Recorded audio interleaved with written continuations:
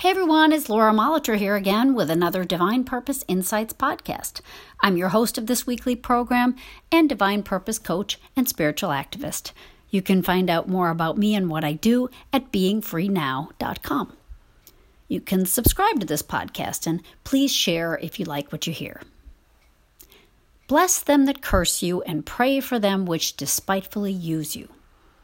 That's Luke 6, verse 28 from the Bible. They're Jesus' words to his disciples, and they just keep coming to me, so I thought I would talk a little bit more about blessing our enemies, so-called. It seems difficult to bless those that are mean to us or despitefully use us, treat us badly, or maybe seem manipulative or maybe betray us in some way. Feels like a real stretch to even get our thoughts out of that anger and pain, to think about something fluffy and nice, like blessing someone. Least of all that individual or even that group or whatever that seems to lash out against us or what we believe in or make us feel unworthy or wrong or guilty. But the thing about Jesus, he was a healer. He wasn't telling us to just suck it up and smile at people through our tears and pain and anger. He was giving us a recipe for healing. He was telling us how to be free and to be a force for healing in the world as well. This blessing of others, it's not about martyrdom or being some kind of a saint. It's about discovering what will promote health and happiness in our own lives by looking in the right direction for our guidance and for our protection. To bless someone, we have to turn away from the hurt, the dark, the hate, the anger, and toward the source of blessing. It gets us looking at the light towards something bright and awakening and helpful rather than staying in that dark place that might just feel justified but really isn't healing. I feel like even if we haven't gotten to that place of full forgiveness or forgetting the hurt, we can bless another just the same. We can start with that. First of all, it's active. It's an activity. It's a conscious activity we can participate in, and that's constructive and mobilizing, and there's a positive momentum in it, I think. The Message Bible translates the passage that I read earlier from Luke this way. When someone gives you a hard time, respond with the energies of prayer for that person. Respond. Don't react. We've talked about that in some previous podcasts. And what we're using is the energies of prayer. We're being energized ourselves by that prayer and the power behind it.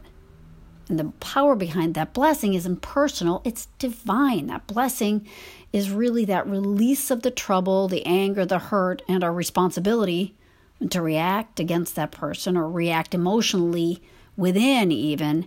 It's releasing that to God, to the higher power that's ready to show us love and harmony, resolution, peace. Blessing another isn't just saying, God bless you. It's feeling God's love within us and for us, accepting that true state of being for ourselves. So we let that blessing wash over us. And then I think we begin to realize how much better it feels to rest in that love and care, that blessing, than to be gripped with anger and darkness.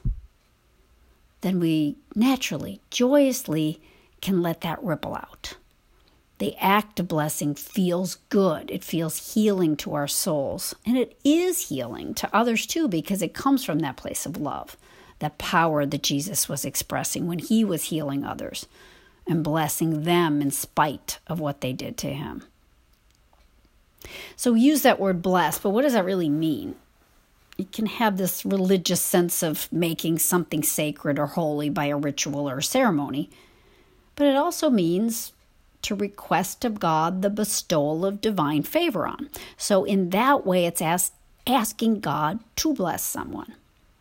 It isn't personally bestowing your love on someone, but it's realizing that God's blessing is healing and desiring that for someone. Even and maybe especially for someone who has done you wrong. Why? Because they likely need that awakening, that love, that understanding of goodness that a blessing can bring the most.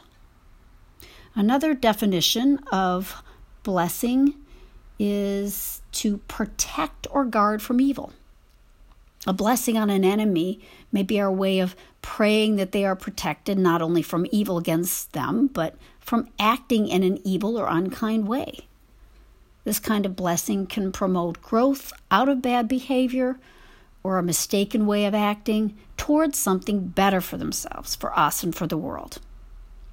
I think the thing about blessing is that it's utilizing that power of love. The call to want to wallow or be angry or to somehow get back at someone really goes against our better nature, and it's not a productive way of thinking or acting. Jesus did not promote the idea of an eye for an eye. I mean, that sounds balanced and just, but it's not healing. We've just got two half-blinded men trying to move forward freely and productively. Jesus found the right kind of balance by always going to the side of God, of love. By blessing others, we become more ourselves. And that's balanced and right and natural. And that blessing on another, coming from God through our receptive open hearts, is healing to them.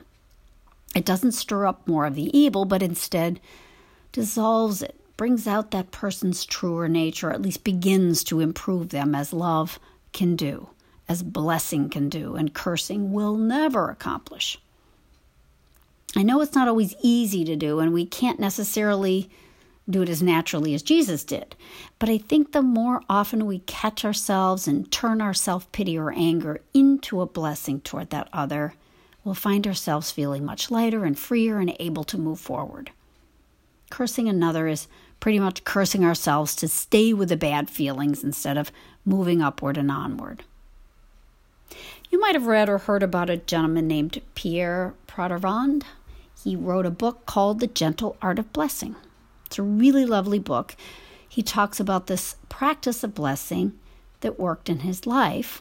He talks about it on his webpage. He tells about how he was feeling resentful of people on a job that he was on over a decision they made, and it was just eating away at him. And so here's what he says. I knew I was harming myself, but all my efforts to overcome the resentment were of no avail. Then one day, reading the Sermon on the Mount, Jesus' statement, "Bless those that curse you," stood out as if written in golden letters. On the spot, I started blessing the 4 people concerned in every imaginable way. In their health, their joy, their serenity, their finances, their family life, their work. I did it from morning till night, and then suddenly one day I started blessing people in the street, at the post office or supermarket, just everywhere. It became such a joyful occupation, I would walk the whole length of trains in both directions to be sure to miss no one. What an inspiration and an invitation. Thanks for listening to this podcast. If you want to talk more with me or have any questions, let me know. I can be reached at lauramolitor@gmail.com. I'd love to help you on your spiritual journey. I'm also available to give talks if that's of interest to you or a group you're a part of. See you next week, and bless you all.